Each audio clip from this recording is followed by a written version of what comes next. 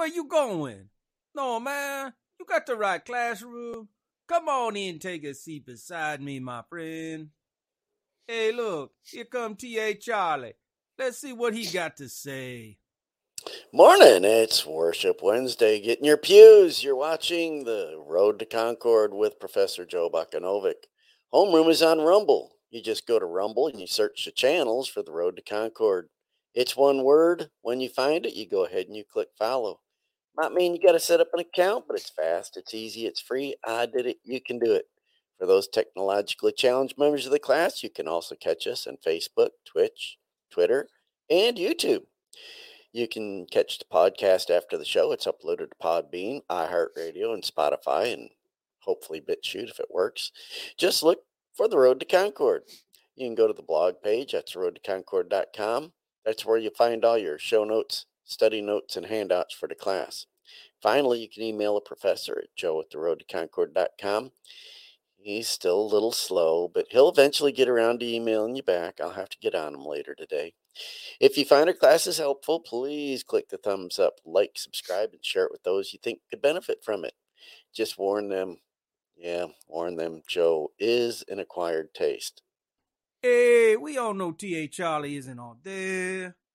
Now, just stay seated and give it a chance. You'll soon realize we not might be the smartest, but we each independently form opinions based on reason and logic. We're free thinkers. Let's see what the Road to Concord with Professor Joe Bakanovic has on the lesson plan for today. Hey, T.A. Charlie, take a note. Road Dog is tardy. There he is. I just saw Aaron, but Road Dog's tardy. I want a thesis paper from him on the Divine Council Worldview. Yes. All right. I will let him know. Make sure he knows that his paper is due on Monday. Fully footnoted. Good morning, class. Okay. I told you yesterday in a couple of times since last week. Today, I want to cover something known as the unseen realm and the Divine Council worldview. They all go hand in hand. They go together. I originally stumbled across this. Right after the book was written, man. How long ago is this now? There was a book written by Dr. Michael Heiser, and he just recently passed away in February of this year, 2015. So this is almost 10 years old. Now, let me just introduce you to him just a little bit. Let me see here. I've got to get the slideshow. I'm calling it audible, so I'm changing what I was going to do on the fly. Dr. Michael Heiser. He was with a church congregation in Jacksonville, Florida before he passed away. He passed away from pancreatic cancer. He wrote this book, The Unseen Realm. And if you are watching the chalkboard, if you can see the screen, I got my copy right here with me. I also bought it. I bought several copies of this book, and I bought the Kindle version so that I could mark it all up real good and always have it with me wherever I went. In my opinion,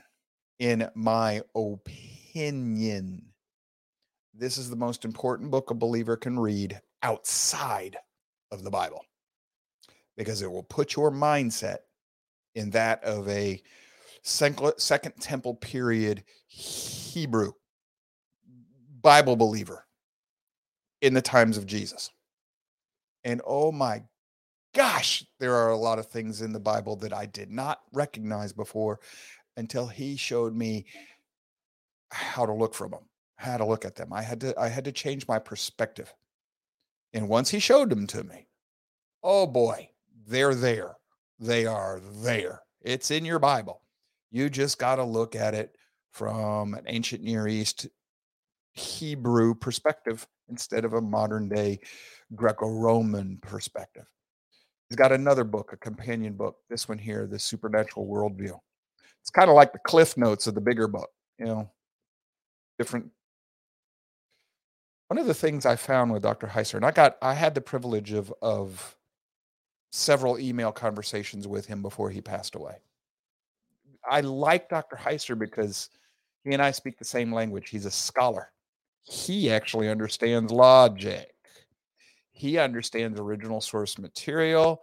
He understands what does this text actually support. He understands what's going on behind the scenes that the text assumes you already know. He understands all of this. He was also a ancient Near East language expert. He's a world-renowned biblical Hebrew expert and an authority on biblical Hebrew. He also read Koine Greek, Sanskrit, a whole bunch of other stuff. Very prolific man. He has done a lot of work, and he's left it all over the internet for us. I'll dump this here real quick, and we will share the screen real fast. Let me put this over here. This is his homepage, Dr. Michael Heiser. It's drmsh.com. I linked you to it in your show notes today, and we'll get to that. And incidentally, real quick, this is going to be a bit of a hodgepodge of a show today. Like I was telling Charlie, this man has produced so much information to help believers, and I have consumed so much. I don't know how to organize this in a good manner. I don't. It's just something you got to dive into and start swimming. One of the reasons I like Dr. Heiser is he is always going to connect you back to the scriptures. Always. Every time. He points you to God, Jesus, in the scriptures, not to himself. He can be a little difficult for a lot of people to listen to when he speaks because he's an academic. It's kind of dry and boring, but I like him. But that's just me.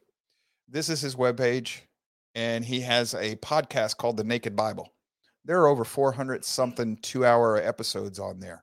There is some very good scholarly stuff on that collection of podcasts. Well worth your time, in my opinion. He also worked with this program here, the Logos program Bible study app. This is eSword on steroids,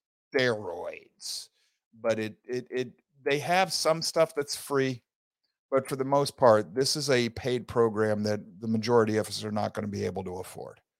That thing is expensive, but man, is it powerful. If you watch any of his videos, you'll see him using it. And like I said, powerful program. If you are blessed to have the finances and the wherewithal, it's better than eSword. And it comes with a very massive library, electronic library, like 6, 7, 8,000 books or something that you can access electronically and download and read. You go to your show notes today, theroadtoconcord.com. Like I said, I'm just going to walk you through this the best I can. I have a bit of an outline. We're just going to get through it the best I can today. It's got a little bit of hodgepodge and jumping around. This is your show notes for today. The Unseen Realm, Recovering the Supernatural Worldview of the Bible. This will link you to his site. This links you to Logos. This is the Amazon listing for the book. You can buy the soft cover book for 15, 16, 17 bucks. Very, very, very worth your money and time, in my opinion. Supernatural, it's a little cheaper. It's like the Cliff Notes. It's worth having both if you can afford it. They do cover slightly different material. This is one of his videos. This video is long. This one here is part 1 of a series of videos that'll run you 6, 7, 8 hours. You go watch it. As soon as you're done, go into the right-hand column and go to number 2 and then to number 3 and number 4, et cetera, et cetera. This is a questions and answers seminar from the total of that seminar. This is question and answers period. And here is a different seminar on the Unseen Realm. This is where he's teaching people about the material in it. I really like this video, but it's 6 hours long, folks. This is not for everybody, but it will keep you busy. I'll tell you what, next week when we're taking the week off, here's your work for you. Start working through this. And then we will get to this book in a minute. That's part 2 of today's class. Part 1, Unseen Realm and what he calls the Divine Council Worldview. There are a lot of believers that do not like Dr. Heiser. They call him a heretic.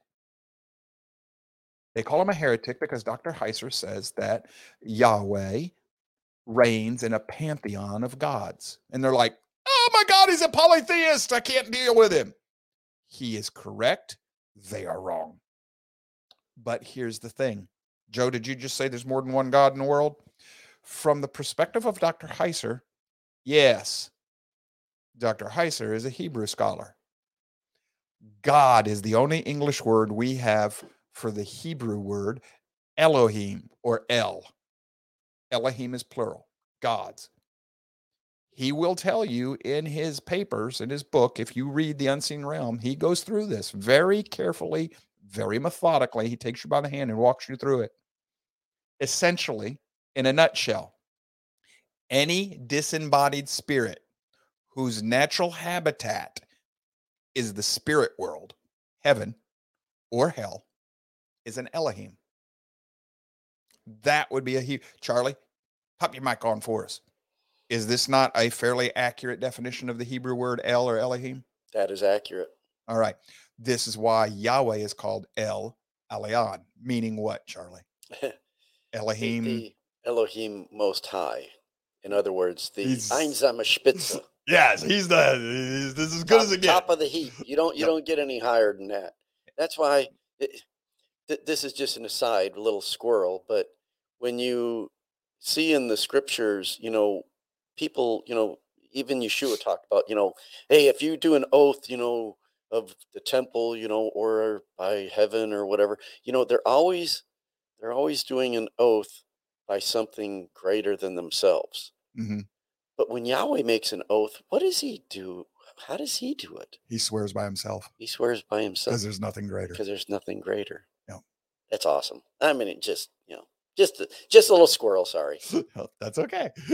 So, and Dr. Heiser will also let you know that all these other little gods, little Elohim, they're created beings. Yahweh made them.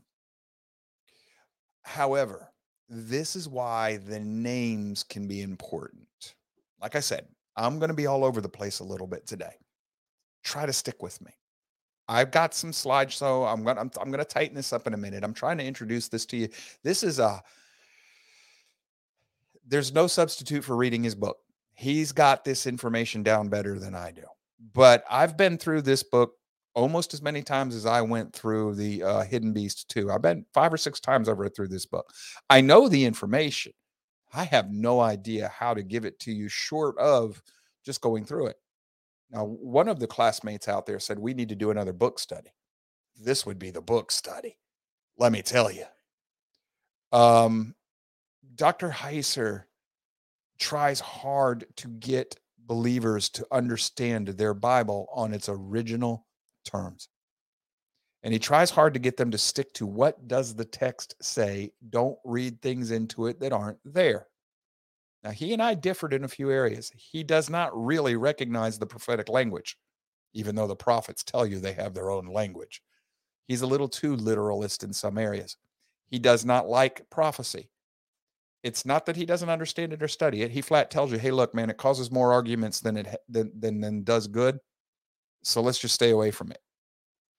I don't mind grabbing hold of prophecy because I think and yeah, I know this is very arrogant of me to say, but I think I handle it a little better than he does because I attack it from a different perspective. That's not his focus. Dr. Heiser's focus is going to be on essentially the second book we're going to look at today, Reversing Hermon, but also the Divine Council Worldview, because you really, honestly, you cannot understand your Bible unless you have this background in your head. So essentially, let me go over the Divine Council Worldview, and then I will start making Dr. Heiser's case for a lot of this in the scriptures. Remember the Lord's Prayer, on earth as it is in heaven. Our Father, who art in heaven, hallowed be thy name. Thy kingdom come. Thy will be done on earth as it is in heaven. Your will. Well, as a friend of mine says, that also produces earth shadows, or reflections of the heavenly realm here on earth. We do things here that reflect this spiritual reality. We have human beings in the ancient times. The kings would rule through their families, royal families, their extended families, brothers and sisters, aunts, uncles, mom, dad, et cetera, children, cousins. This is where you kind of get, dukes and duchesses and things like this. This is why family lines were important, and is one of the reasons why you wanted to make sure your children were yours, because they thought their family lines were divine. So we don't want to get any, muggles in there with the witch slaying, whatever. The kings had a court of royals. This is a court of advisors and administrators, and they help the king administrate his kingdom and institute and enforce his decrees, basically his laws. A lot of people would say that we've written that into the stories about God, atheists and scoffers. I say it's the other way around. I say this is an earth shadow or a reflection of the divine reality. Heiser would probably agree, because that's exactly what he argues. Yahweh, and I'm going to use Yahweh today to tell you which God I'm talking about, because there are others. Hasatan's name has been removed from history. We do not know Satan's actual name. He becomes called Hasatan in the second temple period, but in the first temple period, as we're about to see, he's actually a member of the court and may not actually be the devil at all. But we know the names of some of the other fallen angels. Remember the goat that is for Azazel, the scapegoat? That's one of the names of the fallen angels. Yeah, we know some of their names. Samiramis and a couple of others. We'll get to that in a little bit. This is Enochian material. But Yahweh has a divine court, and he has created heavenly beings that the Bible calls El or Elohim. The only English word we have is gods. Most often, your scriptures are going to translate that as angels. And that works. That works just fine, because it doesn't make you think gods. But in the ancient Near East, that's what they would have thought of. Heavenly created beings, where the gods live. The problem here is when Satan rebels, the fallen angels go with him and start deceiving man and making man think that they are gods too. And this is where the pantheon mythology comes from, according to the Divine Council worldview. That's where that's going to come from. That's our earth shadow of the lies and deceptions from these fallen angels. So what we need to understand is that wherever the king is, his court's going to be with him. So wherever Yahweh is, the court is there. Eden was Yahweh's court at that time.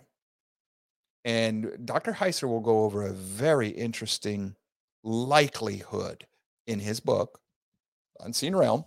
This is one of the reasons I suggest that all believers read this. This thing is just as deep and dense as your Bible. Maybe not as deep and dense per se. Don't let me exaggerate it and equate them. They're not equal. But what I mean is, he is going to hit you with one thing after another, after another, after another, and he's going to point you all to scripture and explain what's going on. So in the garden, the serpent, more than likely, Satan, the devil. Bible gives us good reason to believe this. But the word serpent there, nakash, also can give you the impression in Hebrew. This is what Charlie's tried to explain to us over time. Hebrew has a lot of different meanings because of the way that language is structured. One word can make you think of many different things all at the same time. And if I'm wrong, Charlie will jump in and correct me. Trust me, y'all seen him do it before. Nakash is going to give you the idea of the serpent and shining one all at the same time. And seraphim, guardian angel, throne guardian angel, all at once, because it's all connected with the word, which is why Eve wasn't all that surprised when the Nakash talked to her, because it was more than likely an angelic being, not a snake. And then we anthropomorphize that being into actually metaphorize it, make it like a real snake, crawl on your belly, et cetera, et cetera. It's theological, but it was more than likely this was an angelic being talking to her. And there's reasons for that. He goes over, it's in the Hebrew, and it's also in the mindset. The Divine Council worldview would be one of those things that your Bible's not going to stop and say, hey, we're building this all on the divine. It's not going to do that, because it's just assumed. Everybody knew it. I don't have to start talking to you about the Constitution I don't have to start talking to you about a modern American politics by stopping and starting all the way back and explaining where the Constitution, the Declaration come from, and our president and all the three. You generally roughly have an idea of that. So I can start talking about politics, and you'll in the United States, and you've already got the background there. I don't need to go through that. Well, that's the same thing here. The people who wrote the scribes and prophets who wrote the Bible assumed you already knew this divine counsel worldview. But the hints are all through your scriptures. I was telling you, in Eden, Yahweh walks with Adam. Wherever Yahweh is, the counsel is. That would have just been assumed. But remember in the story of Job, Hasatan comes in to see Yahweh in the throne room. And Yahweh goes, where you been? Yeah, I'm paraphrasing. Where you been? Oh, I'm coming back from going to and fro the earth, man, and I got some accusations to do. All these people are crazy. And Yahweh says, have you considered my servant Job? Well, Hasatan, that's not the name of the devil. Hasatan is a member of the court, of the divine court. It's a position. It means the accuser, the one who accuses, the prosecutor. He's a legal position or legal title. He's the prosecutor. He accuses Yahweh's people. And he's the attorney general. Yeah, he's the attorney general.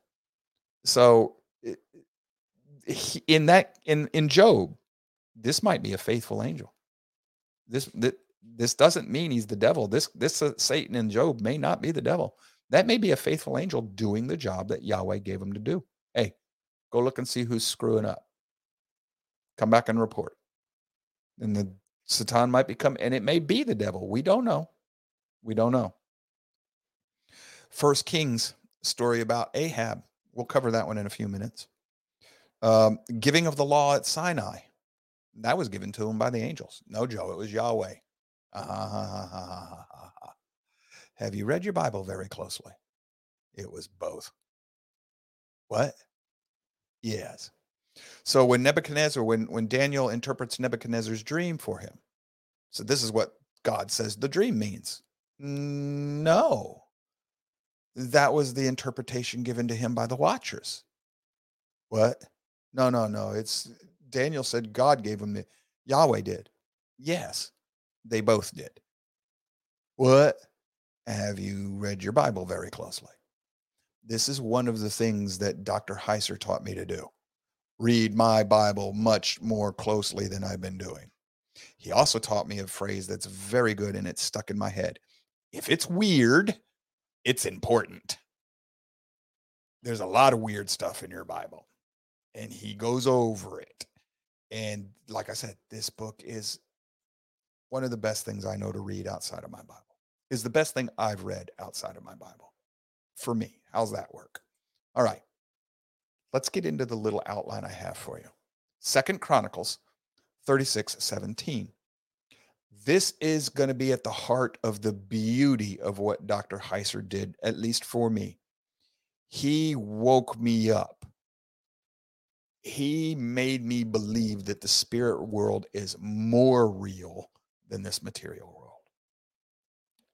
Why is that important? Oh, brothers and sisters, because that's the eternal world. This one is not.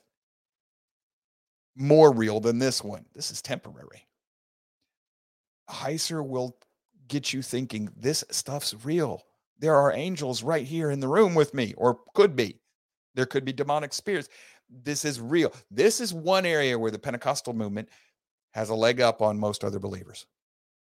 They may get it wrong and they may recognize unclean spirits as being Yahweh or the Holy Spirit. They might, and that's dangerous, but at least they believe that the spirit world is real. A lot of us say we do. Well, we don't live our lives. We don't think as though we actually believe it. And that's a mistake. The Bible is very clear on this. So, whoops, that's not what I expected to do. My apologies. If you're watching a chalkboard, I'm screwing up the computer again today. 2 Chronicles 36:17. I read out of an NASB Bible today, folks. Everything I read for you today is NASB. It says, so he brought up against them the king of the Chaldeans, who killed their young men with the sword in the house of their sanctuary, and had no compassion on the young man or virgin, old man or frail. He handed them all over to him. So this is a historical account of the sacking of Jerusalem. Everybody's being murdered. You don't see any mention of spirits there, do you? It was the Chaldeans did it. There's a parallel verse. This is Ezekiel chapter 9, verses 4-9. The exact same event, the same place in time, same event, same people, same everything. This one here, 2 Chronicles 36:17, whoever wrote it, this is how that person, this is how that author saw or reports the event. Now let's see how Ezekiel saw it. He's seeing the spirit world. He's a prophet. He's in a vision. He says, and Yahweh said to him, go through the midst of the city, through the midst of Jerusalem, and make a mark on the foreheads of the people who groan and sigh over all the abominations which are being committed in its midst. But to the others, he said in my presence, go through the city after him and strike. Do not let your eye have pity and do not spare. Utterly kill old men, young men, female, virgins, little children, and women, but do not touch any person on whom is the mark. You shall start from my sanctuary. So they started with the elders who were before the temple. He also said to them, defile the temple and fill the courtyard with the dead. Go out.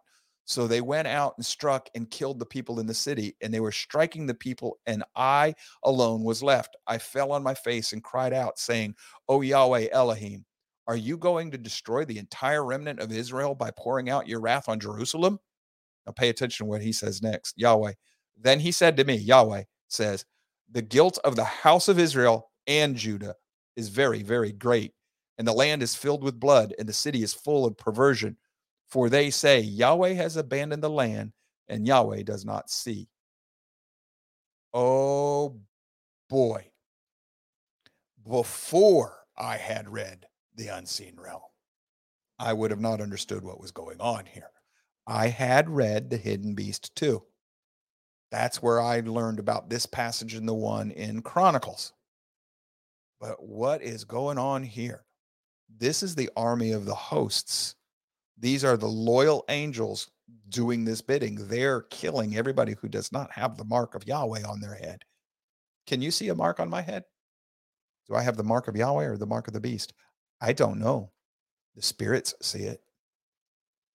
The unclean and the obedient angels, the good and the bad, both see it. The watchers can see which sign I have. So they go through, and it's the same language. They do the same thing. They kill everybody.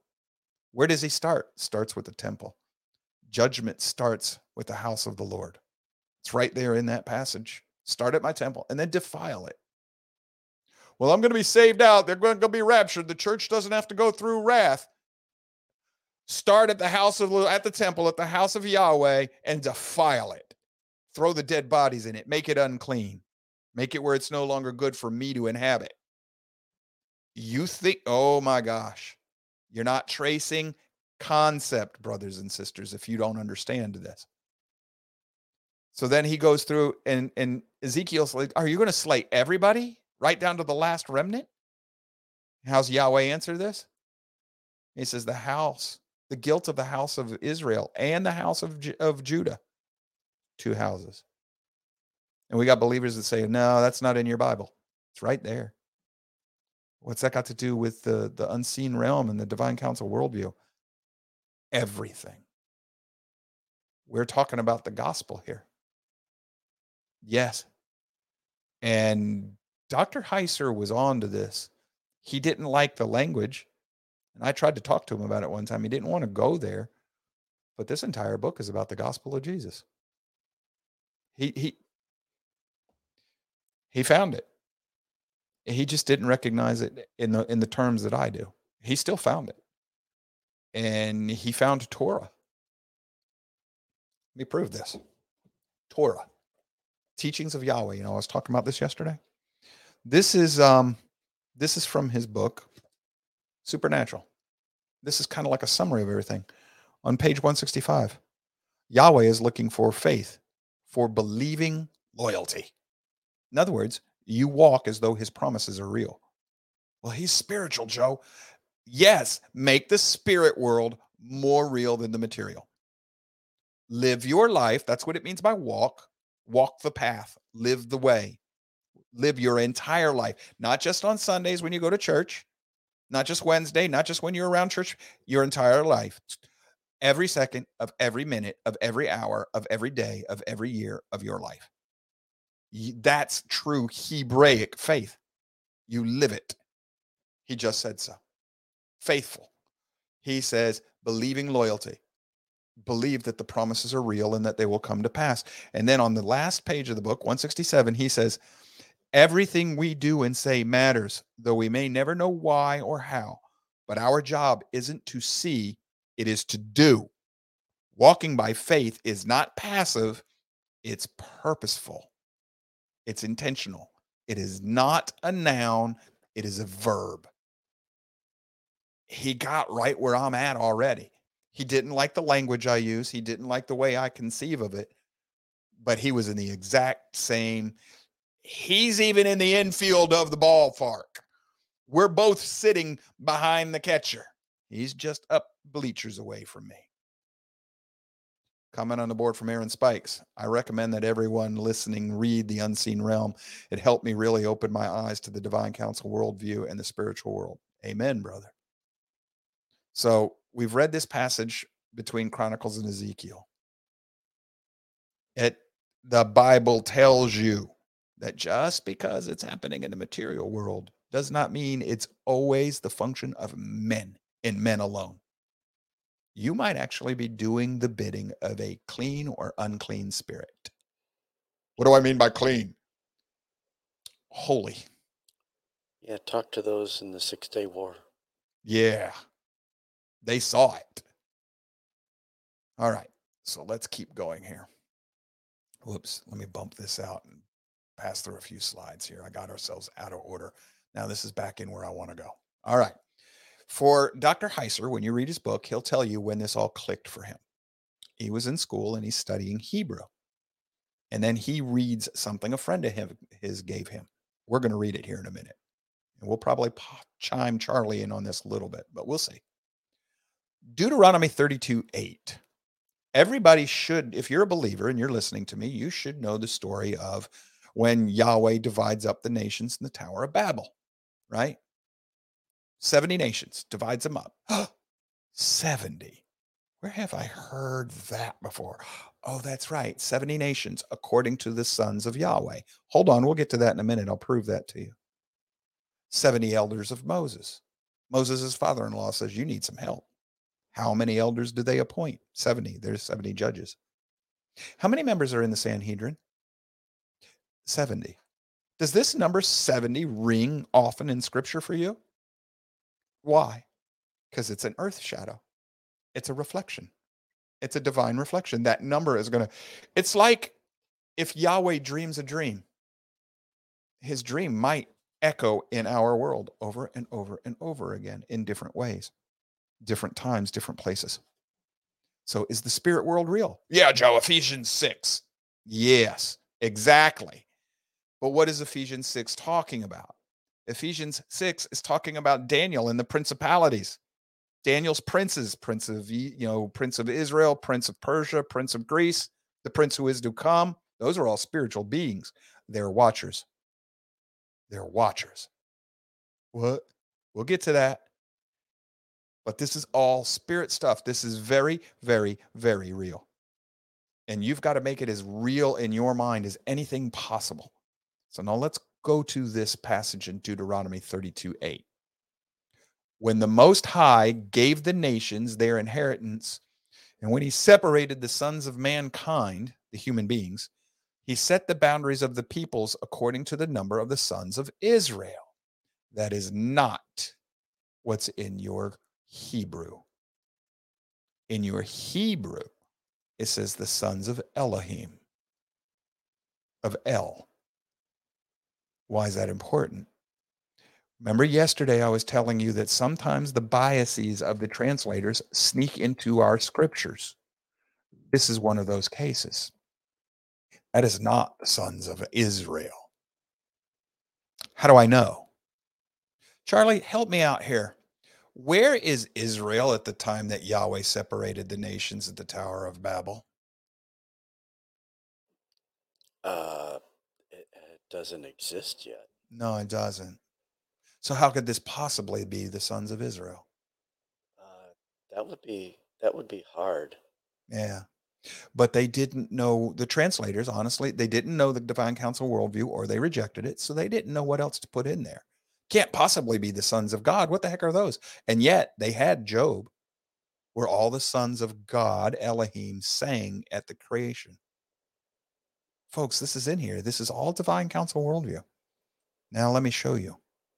Psalm 82. We'll get Charlie in here in a minute when we go to the interlinear, because he reads the Hebrew. Psalm 82. This is what was the click for Dr. Heiser. One of his friends handed this to him in the Hebrew when he was studying Hebrew. It's about unjust judgments are rebuked. Psalm of Asaph or Asaph or whatever. This is God takes his positions in the high assembly. He judges in the midst of the gods. How long will you judge unjustly and show partiality to the wicked? Salah, which means pause. Vindicate the weak and fatherless. Do justice to the afflicted and destitute. Rescue the weak and the needy. Save them from the hand of the wicked. They do not know, nor do they understand. They walk around in darkness. All the foundations of the earth are shaken. I said, you are gods, and all of you are sons of the Most High. Nevertheless, you will die like men and fall like one of the princes. Arise, God, judge the earth, for you possess all the nations. You ever heard that preached in your church anywhere? I doubt you will. Show you something. This is going to be hard for you to see. I'll do my best with this. This is BibleHub.com, interlinear, Psalm 82. It does not read in the Hebrew what we just read in the translation. Not at all. I've had Charlie look at this morning already. It says a psalm of Asaph or Asaph. I don't know how to pronounce that. Charlie would. It says God. No, it doesn't. It says Elohim. Now, that's the only word we have, but this would be gods. This is the plural. So we know we're talking about Yahweh. Takes his stand in the congregation. Okay, congregation. Edah. Yep. Accordingly, this is what it means. NAS concordance, and then Brown Drivers Briggs. This is what Charlie tells me I want to go by. Construction or congregation. Congregation of Yahweh. Okay, a company of angels. Ooh. Congregation of El, a company of angels, right there. Psalm 82, verse 1. Brown Drivers Briggs. So he's not in a company of people here. He takes his stand in the congregation of the angels. And it says, among the gods, among the Elohim. So this is not where a lot of people will teach you that this is the congregation of the elders of Israel is what they think it is. This is not what the Hebrew says this is. This is the divine council, literally straight up, right in the Hebrew, right in our faces. And he says he judges, and he says, until when will you judge unjustly? In other words, how long are you going to judge unjustly, you people, you gods? And he goes through this, and he says, you are gods. Elohim, you are Elohim. You are created spiritual beings. So let's go back to our English, because it'll be a little easier. And let me start adding what I've understood how to translate this. Yahweh takes his position, in this case, Elohim, Yahweh, takes his position in the divine council, and he judges in the midst of the angels. How long will you judge unjustly and show partiality to the wicked? He asks them that question. He pauses. Then he turns around, and now he gives them a command. Vindicate the weak and fatherless. Do justice to the afflicted and the destitute. Rescue the weak and the needy. Save them from the hand of the wicked. They do not know, nor do they understand. They walk around in darkness. All the foundations of the earth are shaken. In other words, teach the people that I put under your command. This is after the separation at the Tower of Babel. Each of these sons of Yahweh were given a nation to teach. What did they do? They taught the nations to worship them, not Yahweh. This is at the heart of what's going on here. This is how the Second Temple period would have been understood. I'll show you. Dr. Heiser proved this to me. I'll share what I learned with you today. So this continues. He says, I said, you are gods. You are Elohim. You are created angelic beings. And all of you are sons of the Most High, my sons. Wait a minute. I thought Jesus was the firstborn son. Oh, Dr. Heiser will go over that with you too in his book. He explains what only begotten means. Okay, you're my sons. Nevertheless, you will die like men. The angelic beings are eternal. They don't know death. But these are going to know death, and they're going to fall like one of the princes. These are the princes of Daniel. Arise, Yahweh, Elohim, judge the earth, for you possess all the nations. You possess all the nations? This is gospel language, folks. This is the true gospel language. Yahweh is telling them, teach the nations to worship me. I am El Elyon. You didn't do it. The punishment for this sin is death, just like man. You will die. What does the book of Revelation tell us happens to all of the rebellious angels? Cast into the lake of fire where they die. Concept. All of this is tracking. One of the reasons I say that this is one of the most important books I've ever read outside of the Bible, probably the most important book I've ever read outside of the Bible, is it will teach you to trace the concept. He doesn't speak of it in that language, but Dr. Heiser traces concept. And he does so using the Hebrew mindset and their language. And he taught me trace the concepts. Oh boy, has this opened my scriptures for me. I cannot encourage you strongly enough. Read it. Go through it. Now, here's another one I've got for you. People will say, well, there are no gods out there, Joe. That's just fake. You shall have no other gods before me. So Yahweh lied to you. No, it means false idols. That's not what it says. Does it say idols? No, in the Hebrew, it says you'll have no other Elohim before me. Is Yahweh a God of confusion? No.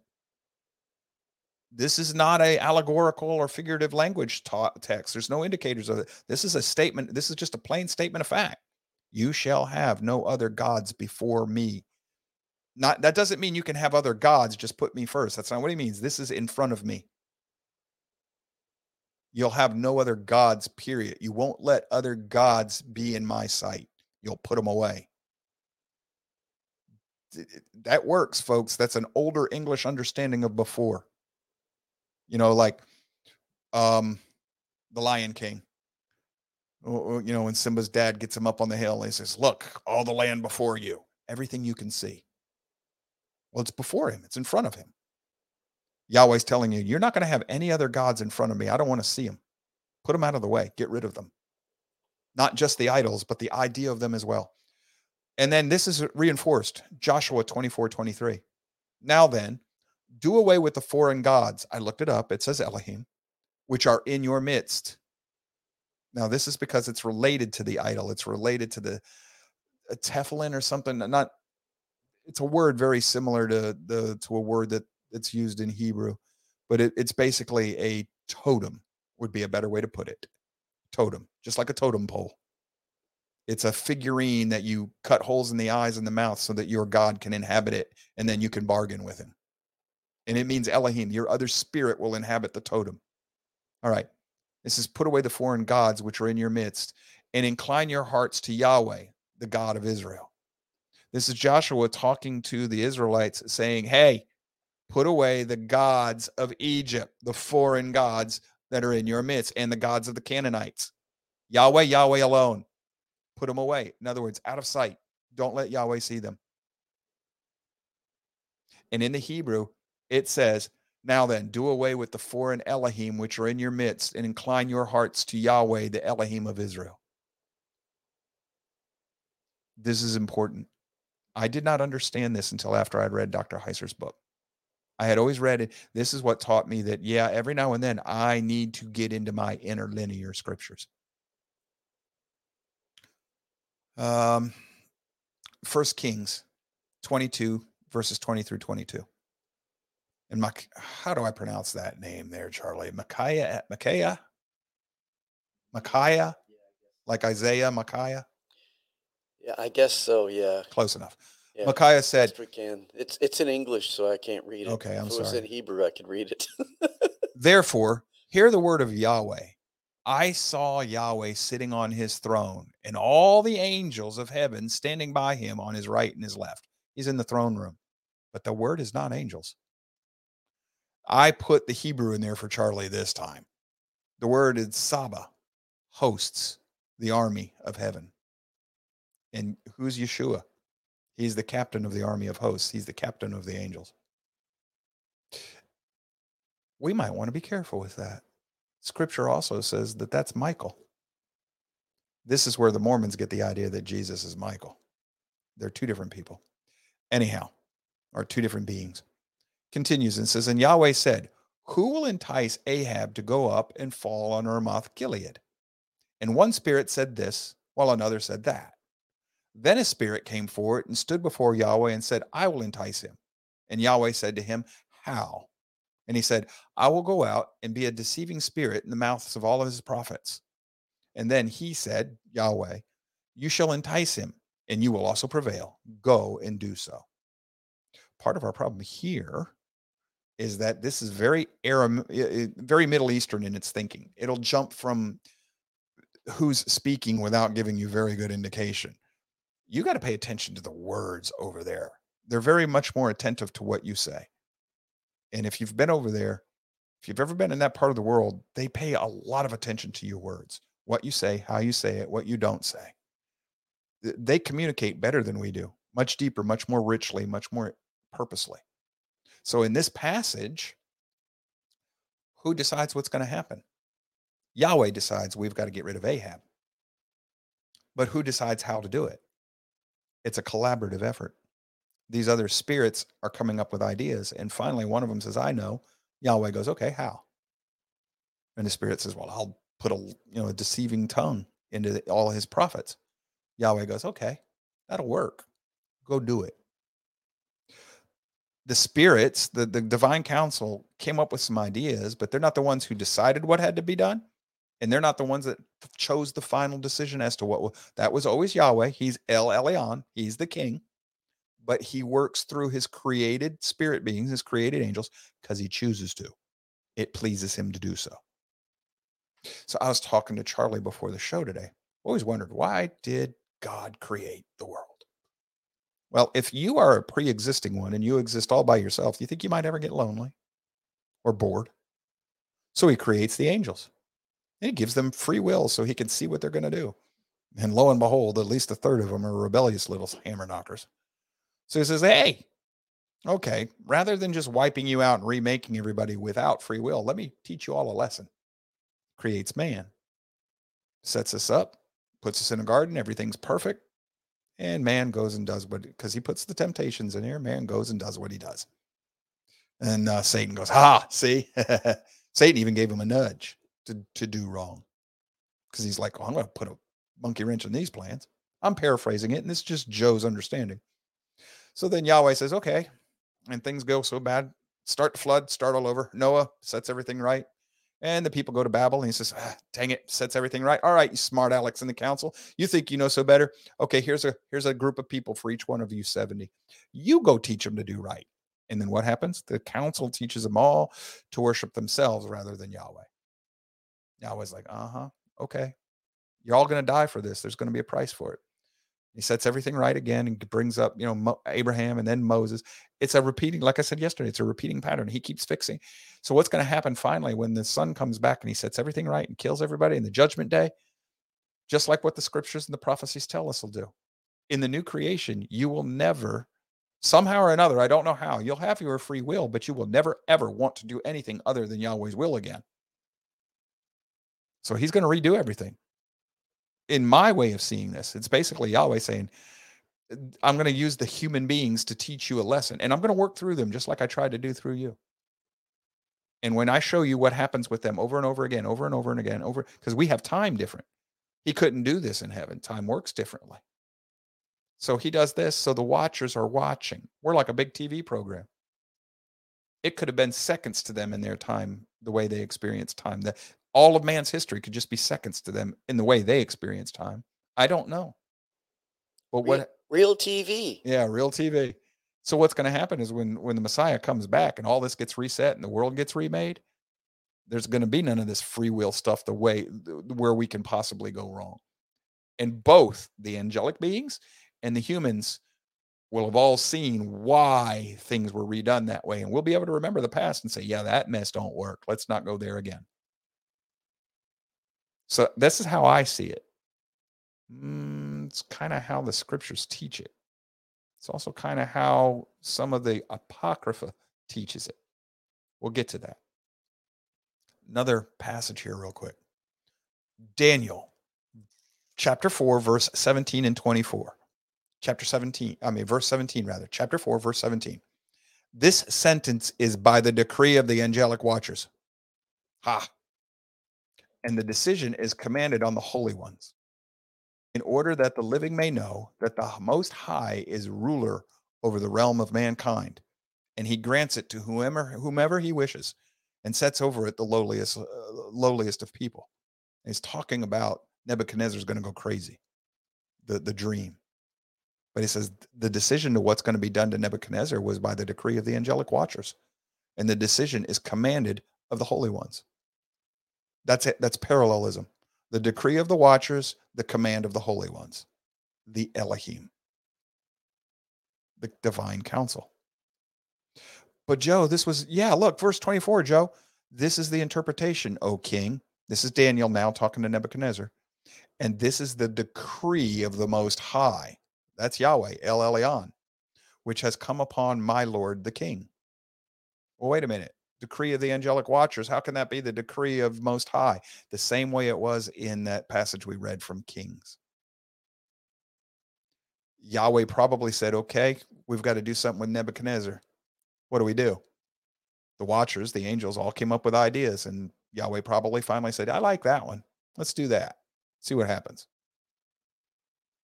So Yahweh actually decreed it, even though the watchers can be said to have come up with the idea too.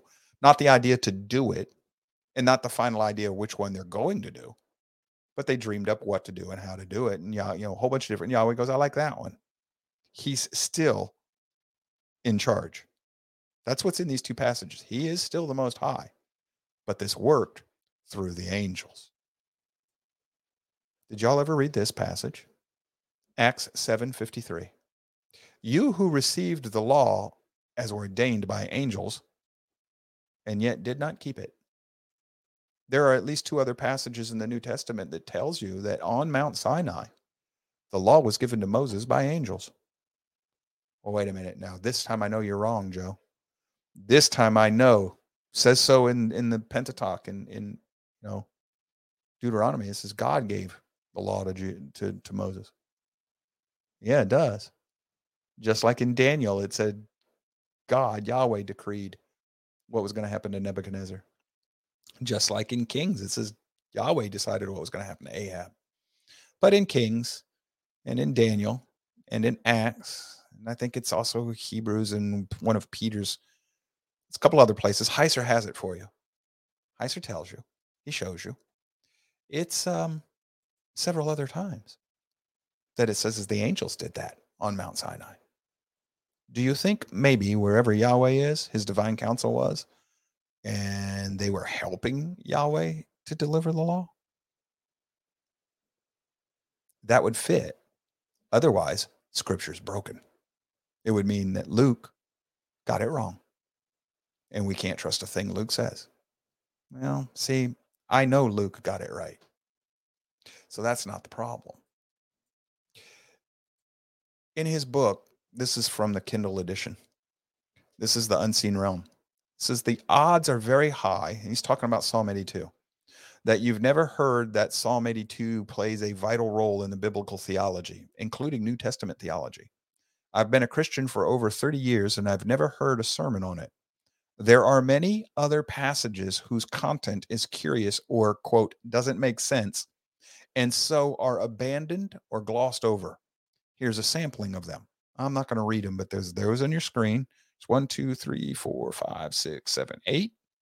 Then 9, 10, 11, 12, 13, 14, 15, 16, 17, 18, 19, 20, 21, 22, 23, 24, 25, 26, 27, 28, 29, 30, 31, 32, 33, 34, 35, 36, 37, 38, 39 of them. And he goes, don't consider that a mere catalog.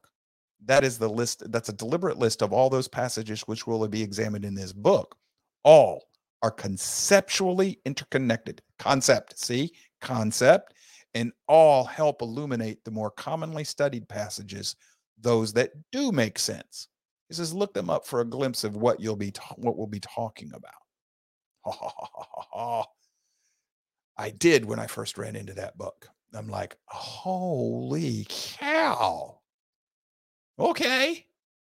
Well, hard to understand very hard to understand everything else in your scriptures if you don't understand that the divine counsel is no background. And we will start with this when we come back. This is important. We'll come back to that passage. So let's wrap up this first hour. Divine counsel worldview. Yahweh has a heavenly council. He chooses to have it. They are created beings, angels. They're not gods in the sense that Yahweh is God. They're not eternal. They're not gods like in the pantheon of Greece and Rome. He's not a pantheon of actual gods. He's in a pantheon of Elohim, spirits that live in the spirit world. He's El Elyon. He's the one who made them all. Remember, we've already covered this in our series here. Yahweh's transcendent. He's outside of space and time. These spirit beings are trapped in the heavenly space and time. They can't go outside where Yahweh is, but he can enter into their realm, just like he did into ours as flesh. So he's got this divine counsel that he created, and he gives them all roles and jobs, and he chooses to work through them. And they've got free will. If they didn't, Satan couldn't have rebelled. Well, God foreordained him to rebel. That's not what the scriptures say. The scriptures speak of Satan as having free will because he decides. He makes decisions on his own. Otherwise, the scriptures are describing a God that lies and is of deception and confusion and chaos. And that is not Yahweh. So Yahweh made us with free will. And he chooses to work through his created beings, his children, sons of mine, sons of Yahweh, sons of Elohim. And he's done the same thing with us. So if he creates in heaven and he works by a council, we would expect it to be down here. There are echoes of how he thinks. This is what science was all about. How does Yahweh think? How does he work? His ways are not ours are not his. Let's learn more about him by studying his creation. He has a divine counsel worldview. And the spirit world is very real as this one, if not more so. And we as believers are expected to walk as though it's that real. When we say, yeah, I trust God, and then you go ahead and you do your own thing. You know, we've covered Abraham did this. Jacob does this. Several other people do this in the scriptures. They don't want to wait on God. They're not going to wait on Yahweh. They're going to do it themselves. Always screws things up.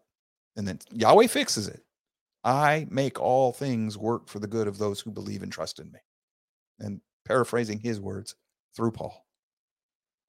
So he takes our screw ups and he makes them work for us, but he's still correcting our boo-boos because that's for his own glory. He's going to have his way done, even though we're allowed to do whatever we want to do. Just because you have free will doesn't mean the results are going to be what you want. Free will lets you do what you want to do. It doesn't mean you get to have the result you want. That's another one of these things we don't think about. So this is the divine counsel and the supernatural worldview. When we come back, we're going to talk about how it affects this book, Reversing Hermon. Oh, boy, does it get good from here. Because this, folks, this is the gospel. The gospel that many of your preachers don't even know about, let alone preach. And Heiser was onto it. And it's in your scriptures. It's in the Gospel of John. See you in 6 minutes. Make sure you're back in your pew. You don't want to miss this because this is where all the good eating is going to come in. See you in 6.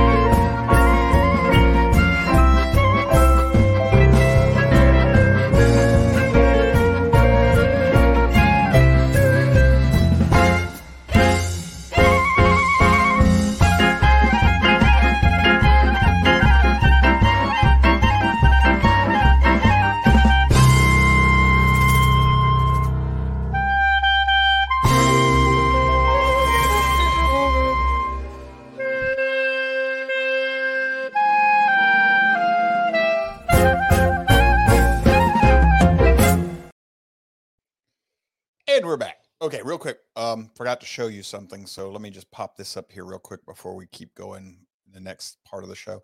This is a graphic that I had meant to show you in the last hour. Divine Council, this is how it works. Basically Yahweh, the Godhead at the top. Then you got sons of God, sons of Yahweh, Deuteronomy 32, 8-9, princes of Daniel 10, etc., etc. These are divine beings. They're glorified, divinized, angelified, whatever. Occasionally they're messengers or whatever. And then at the very bottom, you have just all the other Elohim and angels. If you're interested, Dr. Heiser has a book on both demons and angels, and nothing except what's in the Bible, what's really in the Bible. And he goes through it all for you. And it's very interesting to find out that a lot of no wings on the angels. Well, yeah, the seraphim have wings. Those aren't actually, that's a higher order of angel. Those are seraphim. So, you got to be careful with this. There's other things going on. Whoops. Did we freeze up? Yeah, we're having internet issues. We're having internet issues again here today. Hold on with us. We'll try to work through them. Comment on the board from Arctic Tortoise. Okay, everybody, it's time to sign up for Wednesday Break Charlie Camera, where you get to watch him dance to the break every Wednesday. Who will become a subscriber? He does. He sincerely dances. We're not going to have that camera because y'all might actually see me acting a fool around here. And we're not going to have that because like Arctic Tortoise stumbled in on me one time when we were kids and he goes, caught me dancing. He goes, what's with that Bobby Brown crap? I don't think he'll remember that, but we're not going to do that. All right, let's get going with part 2 and hope the internet will stick with us and allow us to keep going. One of the things I can do here, Charlie, is I don't need to share the screen anymore. So I'm going to start right here. Conspiracy to kill Jesus. This is John chapter 11, verses 47 through 53. It says, therefore, the chief priests and the Pharisees convened a council meeting, and they were saying, what are we doing in regard to the fact that this man is performing many signs? Talking about Jesus. If we let him go on like this, all the people will believe in him, and Romans will come and take over both our place and our nation. They're worried about their prestige, power, and everything, and then the nation second.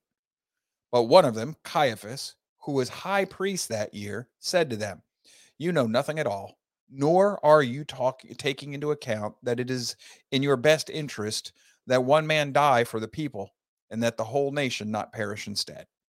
Now, he did not say this on his own, but as he was high priest that year, he prophesied that Jesus was going to die for the nation. And pay attention, and not for the nation only, but in order that he might also gather together into one the children of God who are scattered abroad. So from that day on, they planned together to kill him. The prophecy is that through his death and resurrection, he will gather together into one nation the children of Yahweh who are scattered abroad. That's not Jew. That's not lost house of Israel, the northern kingdom. That's not just the believing Gentiles. That's all the children of Yahweh. Remember earlier we read about how inheritance is the nations, Yahweh's inheritance is the nations. He's going to recover all of the nations. That's what this is. The Messiah died so that all who believe in the Father, who trust in a living trust in Yahweh, can be gathered into one nation. That's the rock that strikes Nebuchadnezzar's statue at the feet, destroys all these other kingdoms, fills the whole earth. It's the kingdom of Yahweh, kingdom of heaven, kingdom of Elohim, whatever you want to call it, the different euphemisms. That is the gospel. The reversing of all that has gone wrong and restoring Eden. There's no mistaking that I'm right about this, because in the Gospels, when Jesus comes, he says, it tells us clearly in Matthew, Mark, and Matthew, Luke, and in John. It comes. He comes saying, repent. The gospel of the kingdom. The gospel of the kingdom, not the gospel of, I want Jesus to be my Lord and Savior. Please enter my life and be my Lord and Savior. Get me dunked. I'm good to go. That's nowhere in it. That's not in your Bible. All who call on the name of Jesus will be, or Yahweh, and Jesus will be saved. Read Paul better. Read him as a a Torah observant Hebrew. All who call on the Shem of Yahweh or of the Messiah. Shem. Joe, you're trying to use magic words of Hebrew now. That's not what's in the Greek. I'm going to use the Hebrew word Shem specifically because it forces you to think differently. If you understand name as an old English word definition, it works. It's the same. It means the same thing as Shem, but in our modern world, we don't think that way anymore. But if I say Shem, the Hebrew name or Hebrew word, now you got to think different. What the heck does Shem mean? Shem means the character, nature, the essence of the Messiah and or who is Torah. So anything you ask in my name, Jesus, I need $1 million. I'm going to get my million. No, that's not in keeping with his Shem. So anything I ask in the name of the Messiah had better be in keeping with righteousness, Torah, or you're not going to get it. It wasn't too long ago that if you disgraced your father's name, it was a big deal. That's his reputation. It's his reputation. It's the reputation of not only him, but his family. Yes. And that thinking still applied in their world. So whatever you ask in the Shem of the Father, who is greater than the Son, but you have to ask it in, not the name. That does not mean, well, the name of Jesus. And this is where the Hebrew roots. No, it's Yeshua. No, it's Yahushua. And we start arguing, all right, and that's not what it says. In his Shem, in his character, nature, in his honor. If you ask that, that's what the scriptures are teaching us. This is why you're going to see me start using, in just a few specific cases, you're going to see me start using the Hebrew words. I want to force those who are studying with me to start thinking of this more biblically accurately. By the way, there are several chapters in here where Heiser goes over exactly that. He explains a lot of stuff in that book. That book is dense. It's good. You should read it. Now, we're in this book, Reversing Hermon. Oh, boy. We are talking cosmic geography here. And you've run across this before. It's in your scriptures. But Mount Hermon is close to the area known as Bashan. And one of the Psalms, it talks about the bulls of Bashan surround me. You know, the Psalm where he's stretched out and all this stuff. That's spiritual language. The bulls of Bashan were around him. That's connected to Canaanite worship. The worship of the fallen angels and the false gods and all this stuff. So in that Psalm, where it's speaking as though it's Yeshua, David is, on the cross. Yeshua probably saw spiritual, the Satan might have even been there. Yeshua probably saw them. All these unclean spirits around him. The people didn't. Just like when you see enemies of the far north, you know, the north, enemies of Israel to the far north. Rosh is going to come from the far north. Yeah, you think biblical north, you know, I mean, map north, geographical north, you know, North Pole. No, this is spiritual geography. A far north just means where all the enemies come from, because historically, that's where Israel usually got invaded from, was from the northern direction. So you think a far north is where all enemies come from. It's also the seat of Antioch, the seat of Satan, is a far north. It happens to be north of Israel, but over time it became a saying in their mind. It's just evil always comes from the north. So it became like an idiom or a proverb. So Dr. Heiser will help you with the geographic thinking here, spiritual geography. It's interesting. Hamas is in northern Gaza. Yes. Just something. So reversing Hermon. Let's go over something real quick. Right here, this picture, up in the upper right-hand side, you'll see Mount Hermon. This is in the region of where Jesus and the apostles were when he says, upon this rock, I'll build my church. And everybody thinks Peter. Well, there are no commas in Greek or Hebrew. It says, you are Peter, and upon this rock. So everybody thinks he's talking about Peter. What if I put a comma after Peter?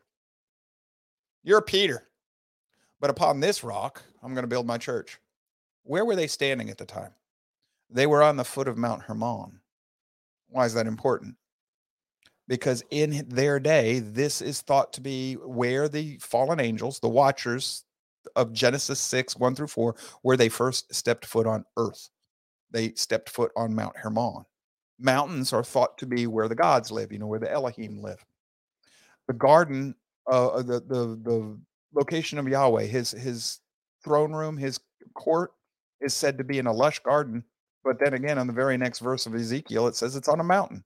You can't have gardens on top of a mountain, folks. It doesn't work. It's all spiritual language. It's metaphoric. But in this case, they stepped down on the mountain. It's also where the gates of Hades were thought to be. The gates to the underworld were thought to be located in Mount Hermon. So guess what that means? And upon this rock, this mountain, I'll build my church. Upon the gates of Hades, I'll build my church. And the gates of Hades will not prevail against me. So he's telling him, he's telling the world, I'm going to go on the offensive, and I will build my kingdom, my ecclesia, over top of the fortress, the stronghold of Satan, of the gates of Hades. It's spiritual geography language. And this is not a coincidence, and this is not to be taken lightly. Now, I use this map. Don't pay too much attention. I don't know what's going on. I just use this because it's very good topographical. And, you can see Nazareth is down here to the left center of the picture. Sea of Galilee. I want to show you something. These people did a really good job with how they do this. Up here in the very top of the picture is Mount Hermon. You can see it over the Jordan River Valley and everything. It's a high point. You can see it from a lot of parts of the Holy Land. But now this picture, this is also very important. Up at the top, Mount Hermon is almost at the very top center of the picture. It's hard to read, I know. And blowing this up is not going to help much. But Mount Hermon is up very, very top. Then it says East Manasseh or Menashe. Right underneath it, it says Bashan. The bulls of Bashan. The bulls of Bashan surround me. Why? What's the deal with this, Joe? That's demonic territory, folks. Remember the prophecies about Dan. It says Dan leaps from Bashan. And Dan was the very first tribe to become apostate, and it was the worst. It was the worst apostate. And people think that Dan has been left out of the book of Revelation for that reason. And some connection to that. But Bashan is right there, unclean spirit land, devil land, demon land, is right there with Mount Hermon, or Mount Hermon is right there in the area of Bashan.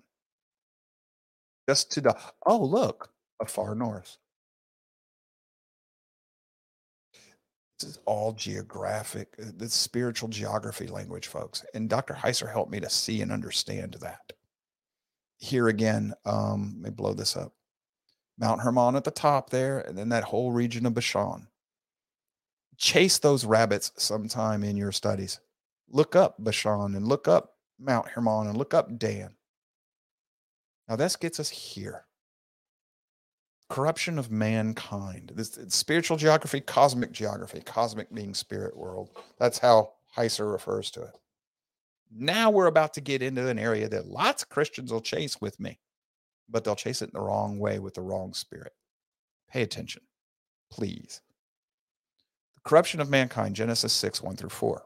Now it came about when mankind began to multiply on the face of the land, and daughters were born to them, and that the sons of God, sons of Elohim, saw that the daughters of mankind were beautiful, and they took wives for themselves, whomever they chose. Then Yahweh said, my spirit will not remain with man forever, because he is also flesh. Nevertheless, his days shall be 120 years. The Nephilim were on the earth in those days, and also afterward, when the sons of Elohim, God, came in to the daughters of mankind, and they bore children to them. Those were the mighty men who were of old, men of renown.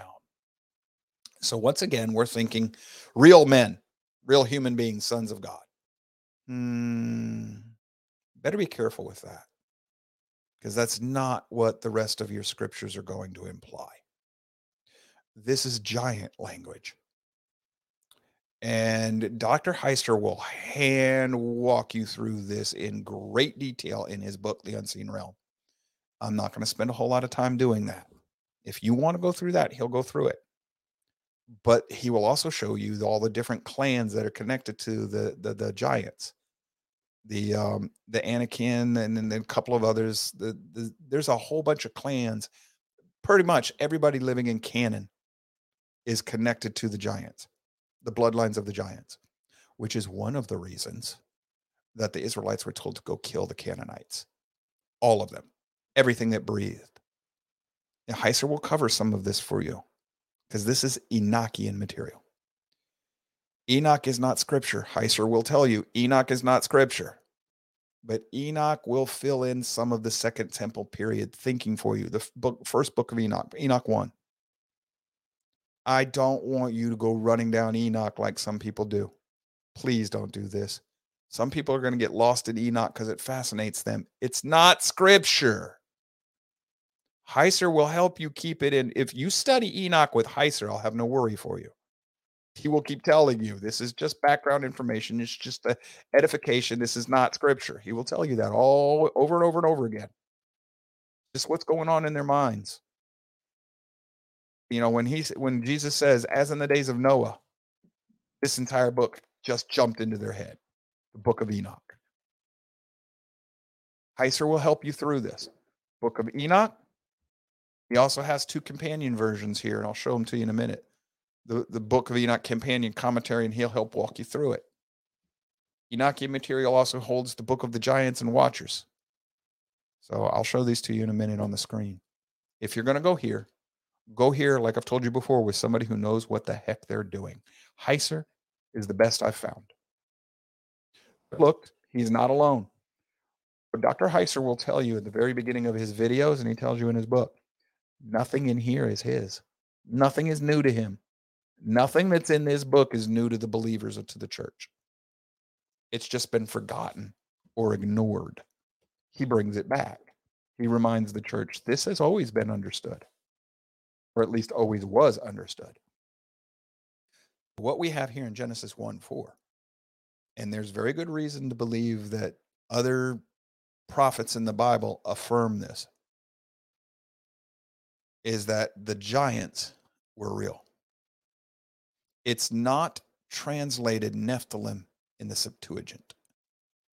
The Septuagint is older than the Dead Sea Scrolls.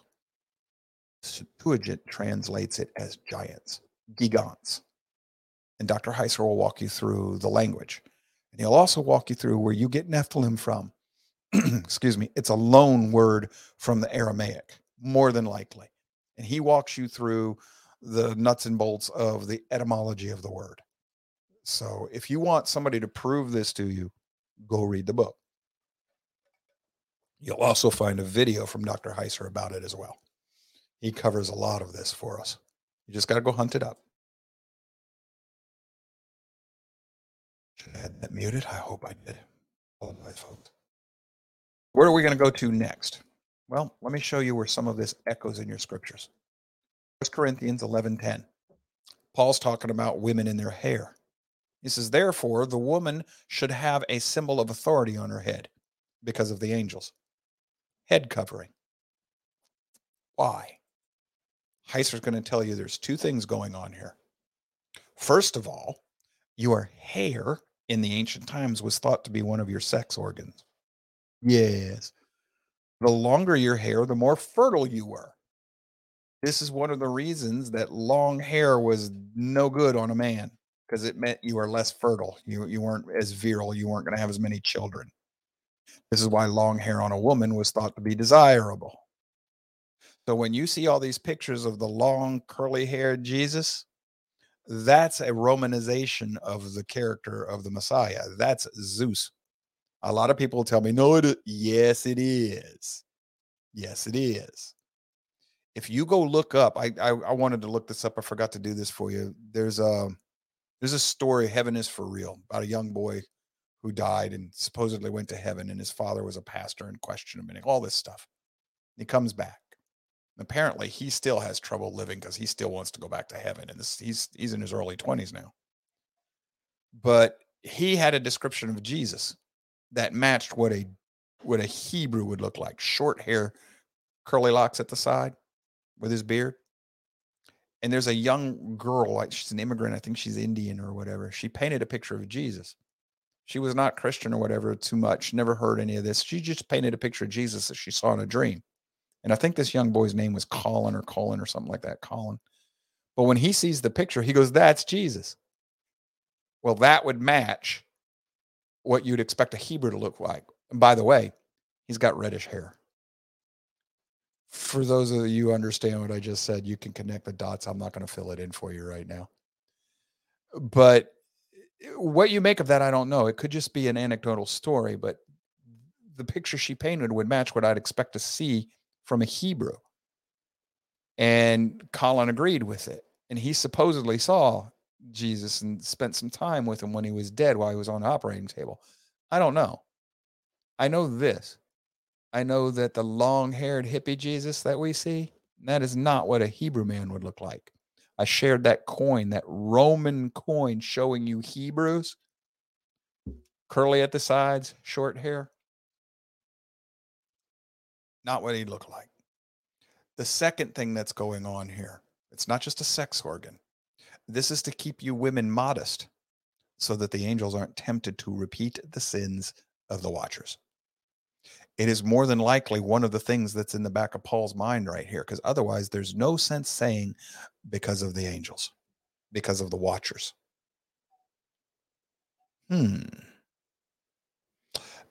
Individually, one-on-one, none of this makes sense. When you know the concept you're looking for, it does start to make sense. 2 Peter chapter 2, verse 4. For if God, Yahweh, did not spare the angels when they sinned, if Genesis 6, 1 through 4 is not talking about angels, if it's talking about men, then what the heck is Peter talking about? Peter is probably referencing Genesis 6, 1 through 4. So God didn't spare them when they sinned, but he cast them into Tartaru. We've translated it hell. Well, it might be, but he said Tartaru in the Greek, and committed them to the pits of darkness, where he holds them for judgment. That's the pit, the bottomless pit in the book of Revelation. Tartaru. Strong's Concordance G5020, or GK's Concordance 5434. To cast or thrust to the Tartarus, or Gehenna. Could be hell. It's more than that. A picture of the Tartarus, right? The Tartarus in Greek mythology is the deep abyss that is used as a dungeon of the torment and suffering for the wicked and the prisoners of the Titans. It's the prison of the Titans. Tartarus is the place where, according to Plato's Gorgias, souls are judged after death and where the wicked received divine punishment. This is all going to be in connection with this. Now, the Greek mythology is mythology. It's a morphing of what the reality is. So this is the fallen angels and their allies that aren't in the pit, deceiving the people, the mankind into thinking, oh, well, that evil God, evil Yahweh dude, by different names, he imprisoned all of us. It's just so unjust, et cetera, et cetera. The Titans, pre-Olympian gods. This is important. I want to show you something. I'm not teaching this as reality. I'm teaching you that this is where the mythology comes from. Greek Titan god family. There's 13 of them. What? Yeah, 13. One splits. Originally there were 12, and then there become 13. Where does that pattern show up anywhere in your mind, folks? 12 tribes of Israel. Now there's 13. That would be because this is the sons of Yahweh and the divine council teaching man wrong. And this is why they're going to be condemned. They've made up their own stories, their own mythology. They're trying to deceive men so that men will worship them rather than Yahweh. That line of thinking traces. It fits through the concept and it works all the way through Scripture. So now I've got a note in here. In all probability, Peter is not affirming the reality of Tartaru, but rather he was likely using a popular reference to make a theological point.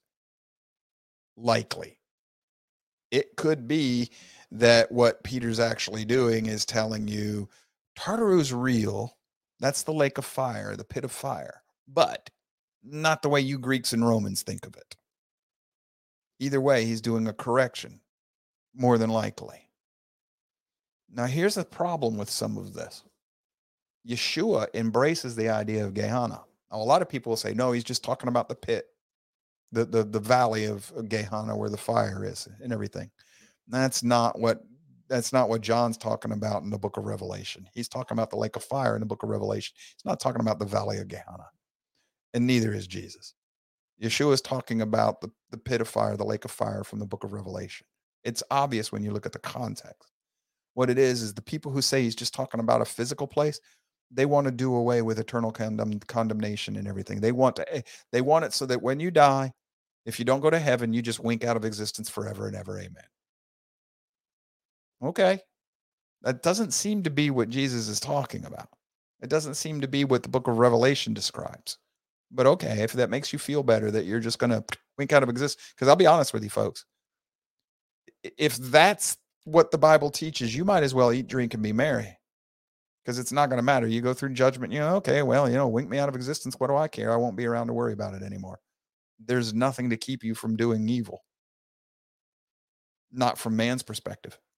And why would the angels give a rat's rip if they're going to just wink out of existence? Except for one thing. Death in any form to a Hebrew is the number one enemy. So could be a cultural thing. Don't know. All I know is that Yeshua seems to embrace the idea of Gehenna as the lake of fire. The reason I bring this up is that's Enochian material. You will not find that in the Old Testament.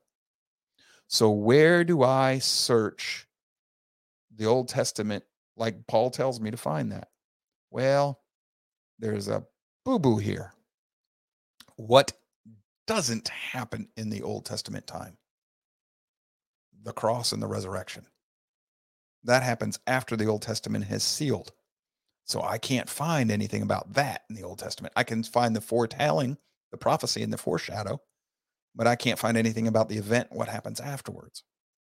That lake of fire may have been created when the cross and when the crucifixion was happening. Don't know. But I'm aware of this. All of that material comes from Enoch in its second temple period thinking. And it is in their head. And when you understand, when you know what's in the Enochian material, it's worth going through this if you're going to go through it with somebody who understands this stuff well and knows it's not scripture. It's not equal to the Bible. If you go through it with Dr. Heiser, I'm not going to worry about you. He's going to keep guardrails up for you. If you go through Enoch, these are two books that you can buy from Dr. Heiser where he walks you through it, explains what's going on. Book of the Giants, Book of the Watchers. All of this is about reversing Hermon. Taking all of the breaches. There would have been several breaches. There's a breach in the fall in the garden. There's a breach at the Tower of Babel in the dividing of the nations. And there's a breach again in Genesis 6, 1-4. These are breaches that if you were a Second Temple period Hebrew, Torah observant Hebrew, you're going to say, yeah, these things all need to be corrected. And they expected the Messiah to correct these things. Well, that's what the reversal is. That's what Paul talks about, the restoration of all things. That's the gospel. The restoration of the kingdom of Yahweh. Not just Ezekiel 37, putting all the sticks back together, bringing both houses back into the house of Israel, one house, house of Jacob, with all the Gentiles grafted in. We read the other passage where Yahweh was talking about inheritance of the nations. I think that's in Psalm 82. I'm going to inherit them. They're mine. I'm going to get them back. I had them before Babel. I'm going to get them back. They're coming back to me. They're mine. This is the mountain of Yahweh, the kingdom of Yahweh that's going to spread throughout the whole planet. This is all yesterday. One of the reasons I needed to do yesterday was to explain, trace the concept. When you trace the concept, all these passages start falling into place. So the Enochian material, when Yeshua says, as in the days of Noah, he just brings all of that mess up in their head. This is important. It's in the background of the New Testament. And once you know what you're looking for, you'll see many, many echoes of it. Not just one or two or three or four. I handpicked a few that are the most obvious. Heiser walks you through a bunch of them. A bunch of them. By the time you're done with the book, everybody that I have met who objects to Dr. Heiser's way of understanding the scripture, none of them have actually read the book. Well, I'll take that back. One, I think, did, but he didn't bother checking it and testing it. He read it to see how he could object. That's not how you read somebody's argument. You read it to understand it. When you can give your opponent's argument as well as they do, now you understand it. Now I'll listen to you object. If you don't understand it as well as he does, I don't know that you even understand your own objections. You have to know what you're objecting to. That's why, like I said yesterday, I'm reading a whole bunch of books right now that are written by people who oppose where I'm at in my understanding, vehemently oppose me. And I'm reading it to understand their perspective. I'm reading it slow. I'm reading it deliberately. All of these books. I'm 1/3 of the way through another book. And if I finish that up before the end of Saturday, I'll have put 4 books and a pamphlet under my belt in 1 week. And I got to keep up this pace because I've got a little over a dozen books I need to read before I start with a project that Charlie and I are going to take on. So I'm reading to see what the other side believes and why. I have to understand it. I could, if I wanted to, sound just like a good little progressive or a Marxist. I can sound like Adolf Hitler if I want to. I understand them. I had to understand Dr. Heiser. And this is why every objection to his understandings that he shares that I've ever encountered, except for one individual I got in my mind, every one of them, I know they didn't read the book. I can tell by their objections. They didn't read it because like that objection was tackled already. That one was explained. This one was handled. And the guy who read the book, he creates straw man arguments out of what Dr. Heiser actually says. That guy I really have a problem with. Straw man is a form of false witness.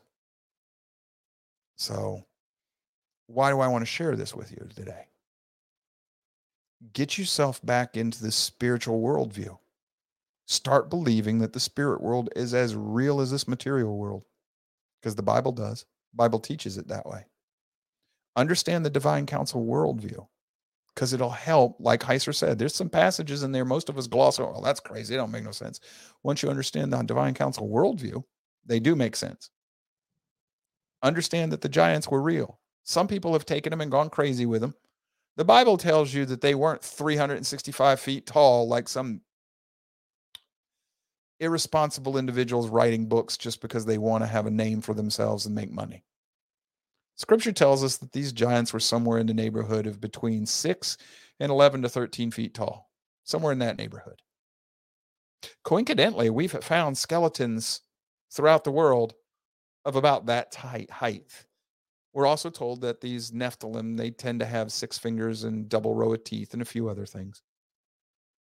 And coincidentally, some of that stuff is referenced actually in the scriptures. Goliath is a Nephilim. Doesn't call him a Nephilim. Says he's a giant. Says he's from this tribe. Well, that tribe is a tribe of Nephilim. Heiser will show you that. He's also got brothers. And one of his brothers is thought to have survived. You're going to have the Nephilim bloodline somewhere in this world right now because they were not all eradicated. They're supposed to keep being able to come back. I don't know what you want to do with that. criminy. I can't think of his name. I have a brain block with this guy. He becomes a great hunter after Babel. Charlie, what the heck? Nimrod? Nimrod. I got it. What a Nimrod. Anyhow, he's thought to be the first of the return of the Nephilim. He's also thought to be Gilgamesh. Clay Toller, aren't the fallen angels buried under the Euphrates River? I don't know. There's lots of mythology on that. That's not mentioned in scripture. That would be probably from the Apocrypha. But I know this much. Peter says that they're trapped in the Tartaru. And I know that the gates to Hades was thought to be at Mount Hermon. But the Euphrates River is not all that far from there. So it could be that the gates of Hades lead you down underneath the Euphrates River. So it could be a case of both, Clay. I don't study these things that deeply because they're not scripture. I study them enough to know what I need to know so that I better understand my scriptures. That's why I study them. I have not studied the Apocrypha other than a little bit with the Book of Enoch. And I did Enoch with Dr. Heiser. I've got his books. I've never read his books on Enoch. I've never read his books on Enoch for a reason. I have his videos. So I have him there side by side, holding my hand, keeping me from going off trail. So y'all notice what I just said. So the people out there who think I'm a know-it-all, that think I can do everything all on my own, notice what I just said. I found a teacher that I trusted that was an authority in this area, and I let him hold my hand and walk me through it. Now, I did so with my Bible right there. And I checked what he was telling me. Okay, yeah, got it. Actually, it was a computer. I had Bible Gateway up. I got 2 screens always at home. So one of them I can watch Heiser, and the other one I can check him live. And I did. So Clay told her, so if the river dries up, are they going to be released? Well, the river has pretty much already dried up. They're finding ruins under the river they never knew existed. Does that release them? I don't know. I have a sneaky suspicion the pit has already been opened. Now, are the 3 unclean spirits like frogs that are trapped in that area? Have they been released? I don't know. You're asking me to get into an area where I'll get myself in a lot of trouble if I told you my personal beliefs. Let me just put it this way, folks. For those who have ears to hear, I think he's nigh at the door and knocking and getting ready to warm up the eastern sky, if that makes any sense. Okay. Keep an eye on the east. One of these days it might split open with a blinding flash. I would expect that to come somewhere in the fall, around the feasts. Not that anybody cares about that anymore. No man knows the day or the time or the hour or whatever. Y'all do realize that that's a saying that's connected to the Hebrew wedding, which incidentally, that's why he's coming back to marry his bride. And it's also connected to the fall feasts, which incidentally is the one of the feasts that he hasn't fulfilled in the flesh yet. Gee, I wonder if no man knows the day or the hour actually doesn't mean you don't know the day and hour. It means look for me in the fall feasts. I'm coming back to get my bride. Or it could mean all 3, except for after the book of Revelation, when the scroll was opened, he does know the day and the hour now, because that's been said. Concept will help if you start studying it. Concept will help a lot. Concept is the framework in which you hang all the individual passages that fill in the picture. Think of it this way. The concept is the frame of the jigsaw puzzle. Once you have all the edges in place, it's easier to put the rest of the pictures and pieces of the puzzle in place to make the rest of the picture. I brought Dr. Heiser to you specifically because he will help put your general framework for how to approach your scriptures in place. And he will show you some of what's going on in the back room that's just assumed you know it. Things that we have lost because of time and culture. He'll help you put it back in place. He knows what he's doing. He's proven that to me. I may not know everything he knows. I may not, and I don't have time to study it.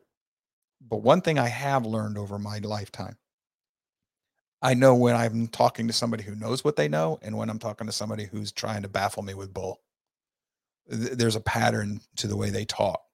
Heiser knows it. He does these other videos on YouTube. You'll find Pop 123 or Pop Culture 123 or something or other. He likes to do refutations of this guy from the Ancient Aliens series on History Channel. Ancient Aliens, the guy did one episode where he's talking about, look, there's this giant alien and here's his spaceship in the background, because it's got this little, that kind of looks like a, just a simplified spaceship, and you got all these people and he's taking them captive or something or other. Crazy haired boys talking about this is alien invaders and they're taking people captive off outer space. They're going to eat them. I don't know. But Dr. Heiser is just absolutely brutal with this guy in this case, because it's a famous stellith. It's a carving. It's well known. You'd recognize it probably if you see it. Heiser sets it up, tells the guy's argument faithfully, tells you what the guy is claiming, and then he turns around and he says, but if this guy would just bother to learn how to read Sanskrit, and then Dr. Heiser reads the inscription that's on the stellith. And apparently it's an Assyrian king. He's drawn big to show you that he's big in stature. And then he is taking captives because it's a memorial of a war that he won. And then the supposed rocket in the background, that's just a mountain, which is an ancient Near East symbol of a kingdom. So the kingdom of this king conquered Yatsu, what's his face over here, and took all these prisoners, which is exactly what the Sanskrit said. Oh no, it's Ancient Aliens. Dr. Heiser loves to do this. He reads hieroglyphics. He does another one of these where the ancient alien guy was saying, look, a helicopter. Dr. Heiser says, no, ancient whiteout that's fallen apart over time. And he explains and he shows you in great detail. And then all of a sudden, oh, this makes a lot of sense now. It's not a helicopter. It's two different hieroglyphs that have been superimposed over each other. One of them, they probably put clay over the old one and drew the new one in, and part of the clay fell away, and now you've got a new hieroglyph that looks like something entirely different. He explains it and he shows you how it happened. He knows what he's doing, and that's why I trust him. I've very seldom and he will, if he makes a boo-boo, he'll tell you. When he crosses into the area of opinion, he does I've modeled a lot of my teaching after him. He tells you when it's opinion. He tells you why he believes what he believes. He shows you in the scriptures. He points you to the scripture, to the Son, to the Father, not to himself. He backs up everything he says with scripture, or he documents it, tells you where to go find it. He can tell the other side's story as good as they can, sometimes better.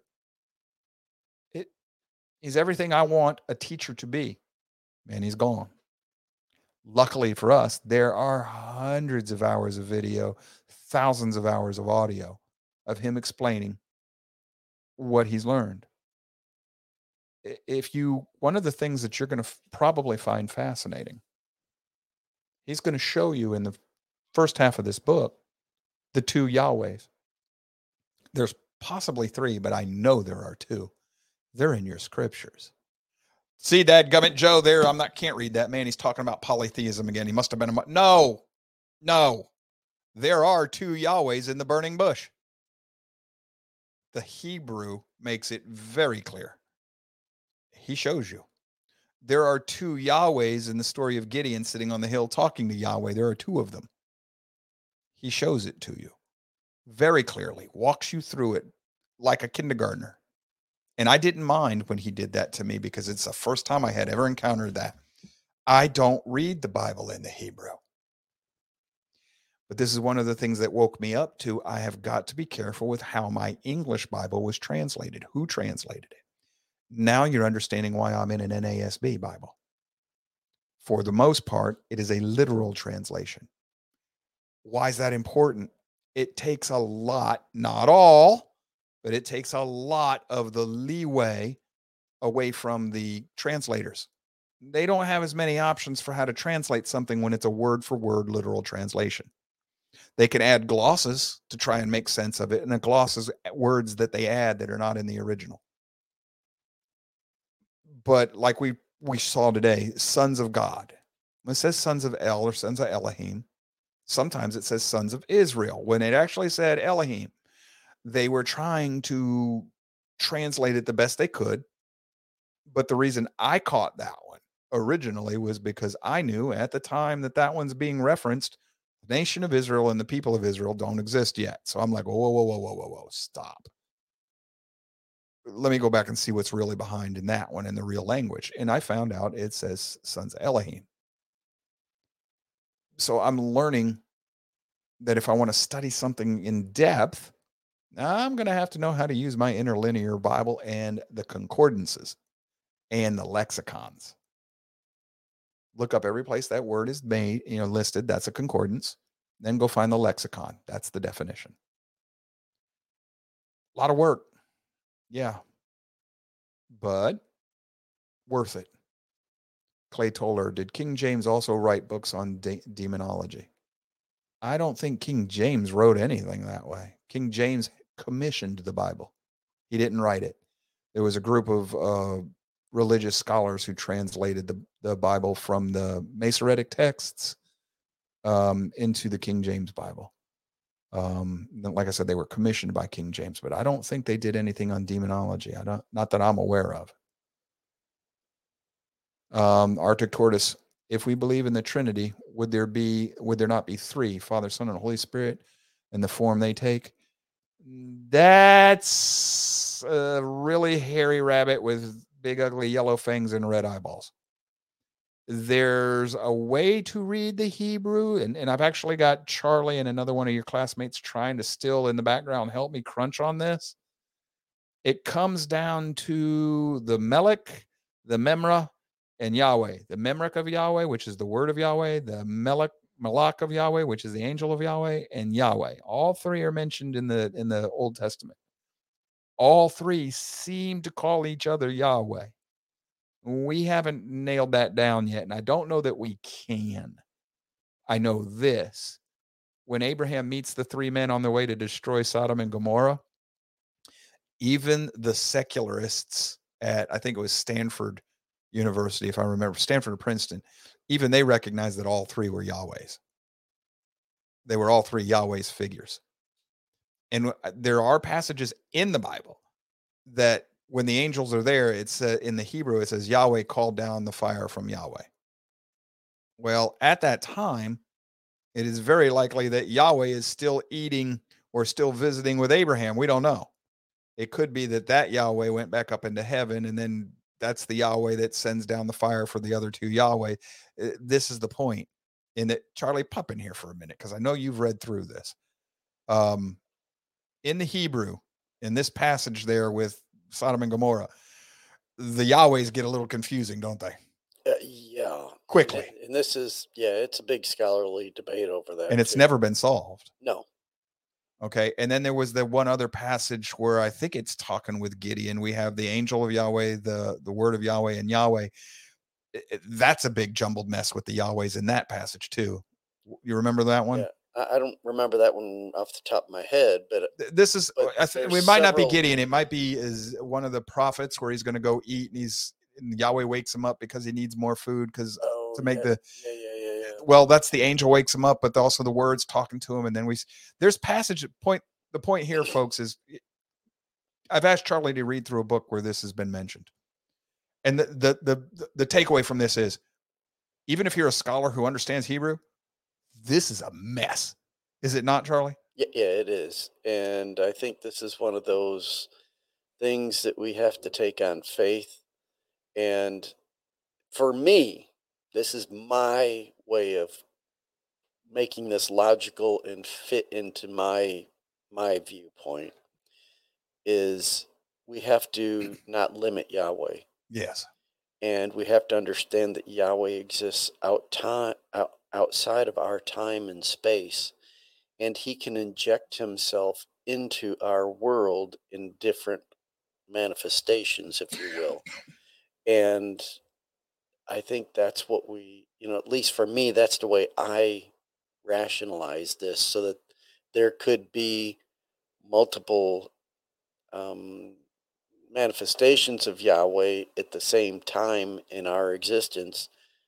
And it's just, that's different ways that we perceive him in that particular situation. That's the way I resolve that, at least at this point. That's my understanding. Now, whether that's right or not, I don't know. Well, the rabbis knew of the two Yahwehs in heaven up until Jesus came and claimed to be the Son of Man. And then they kind of started to get away from that to fight the rise of Christianity. Yeah. Well, what they saw as a sect of Judaism. Originally, folks, Christianity was seen by the Jews as just a sect of Judaism. You know, what Paul says, according to the sect known as the way. Right. Yeah. He calls it a sect of Judaism, not a new religion, Christians. So, yeah, I mean, it's a mess. Charlie and I are aware of it. If we ever get anywhere with it, we'll bring it to you. But until we've got our heads wrapped around it, we can't teach it because we don't know what the heck we're teaching. Yeah, the early church would be similar to, the Catholics versus the Protestants, that they saw them as a fringe group that took off from Judaism. And Yeshua was coming back to get you closer to the way, away from Judaism, because folks, Judaism is to the way as Christianity is to Judaism. They're not the same thing, and we'll be covering that probably next week. Excuse me. I'm going to get yelled at by my wife. I'm sorry, folks. I'm not drinking enough. She's going to kill me. Hopefully she's not watching it. She's a speech therapist, and I'll get myself in trouble. You're going to destroy your voice. The only way I know to talk forever at a loud tone without getting my voice hoarse is to sound like a drill instructor, because they've got a way of talking that protects their voice. But boy, does it make your voice sound weird. It makes you sound like some sort of cartoon character. Yeah. That's why Arlie Army sounds the way he does in Full Metal Jacket. Yeah, but they can do it. Yeah, they could do it all day long. They could scream at you all day long without ever getting hoarse. All right, folks. We're going to... Yes, ma'am? Could you give us an impression? No. Fine. The vocabulary that drill instructors use is not meant for... Never mind. Forget what I just said. My apologies. Please continue. And I'd have to really adjust the board.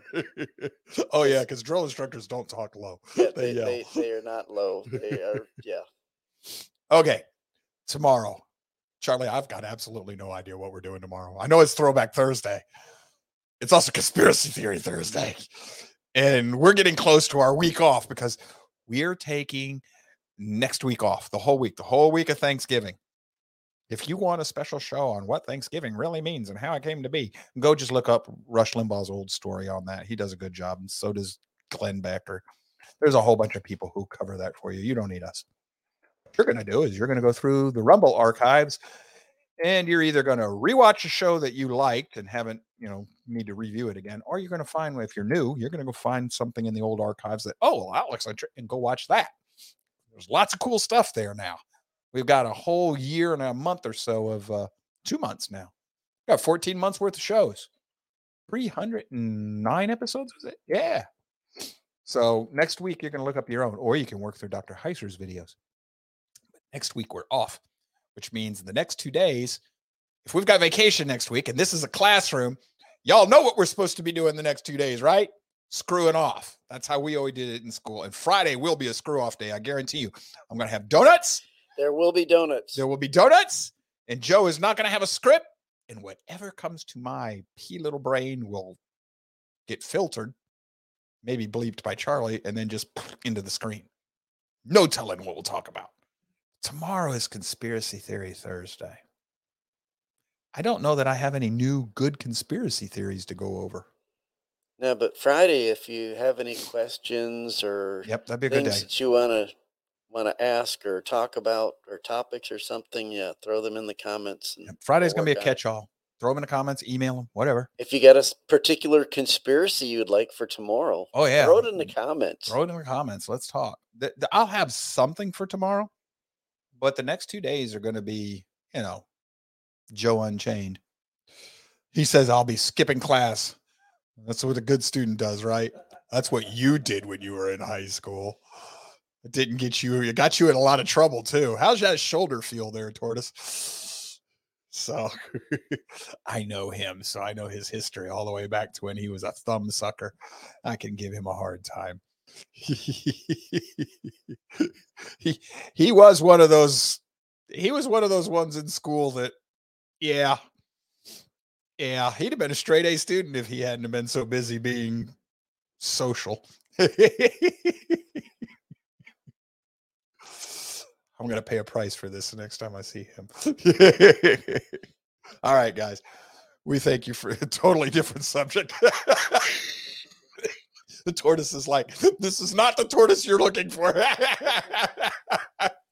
Hey, would this count as a conspiracy theory? We What's could that? dig into this tomorrow, whether the or not tortoise? what you're saying about tortoise is true. No, the tortoise won't talk to you about that. And you'd need him to verify. Otherwise, you would think I'm just making it up. But wouldn't that be a real theory? Since we can't totally prove it. I mean, No. All you're going to do is you're Okay, going to get me tortoise. hurt by the tortoise. We can bring him on to the show if he's interested. That would be Tortoise? fun. All you're going to see is a shell. The tortoise pulls it. He's not interested. I've already asked him. The tortoise is just going to whoop right into the shell, and it's going to be a boring conversation. Be like Darn. talking to a That rock. would be fun though if he would come on and but Probably the only way we could get him to do that is if he'd had a couple glasses of his whiskey and was still smoking his cigar. So we could post a picture of the Arctic tortoise. Now we could do that. So we've got his logo here somewhere. All right, folks. If we're doing anything to help you in your world, please hit the thumbs up buttons. That talks to Charlie and Natasha and I, lets us know we're doing okay. If the show is helpful, please share it. Fireside chat only. Yeah, I see that, tortoise. Share it with your friends and relatives, family, et cetera, et cetera. Send them a direct link to the show, or maybe to the show you want them to watch. Warn them about me. We say it in a joking way. I'm an acquired taste. We mean it. Wasabi black coffee. Or, I am the love child between Gregory House and Sheldon Cooper. And there's a lot of truth in that. If you knew me outside of here, there's a lot of truth in that.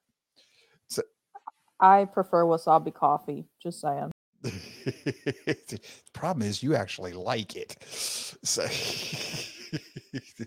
no accounting for the taste of some people's children.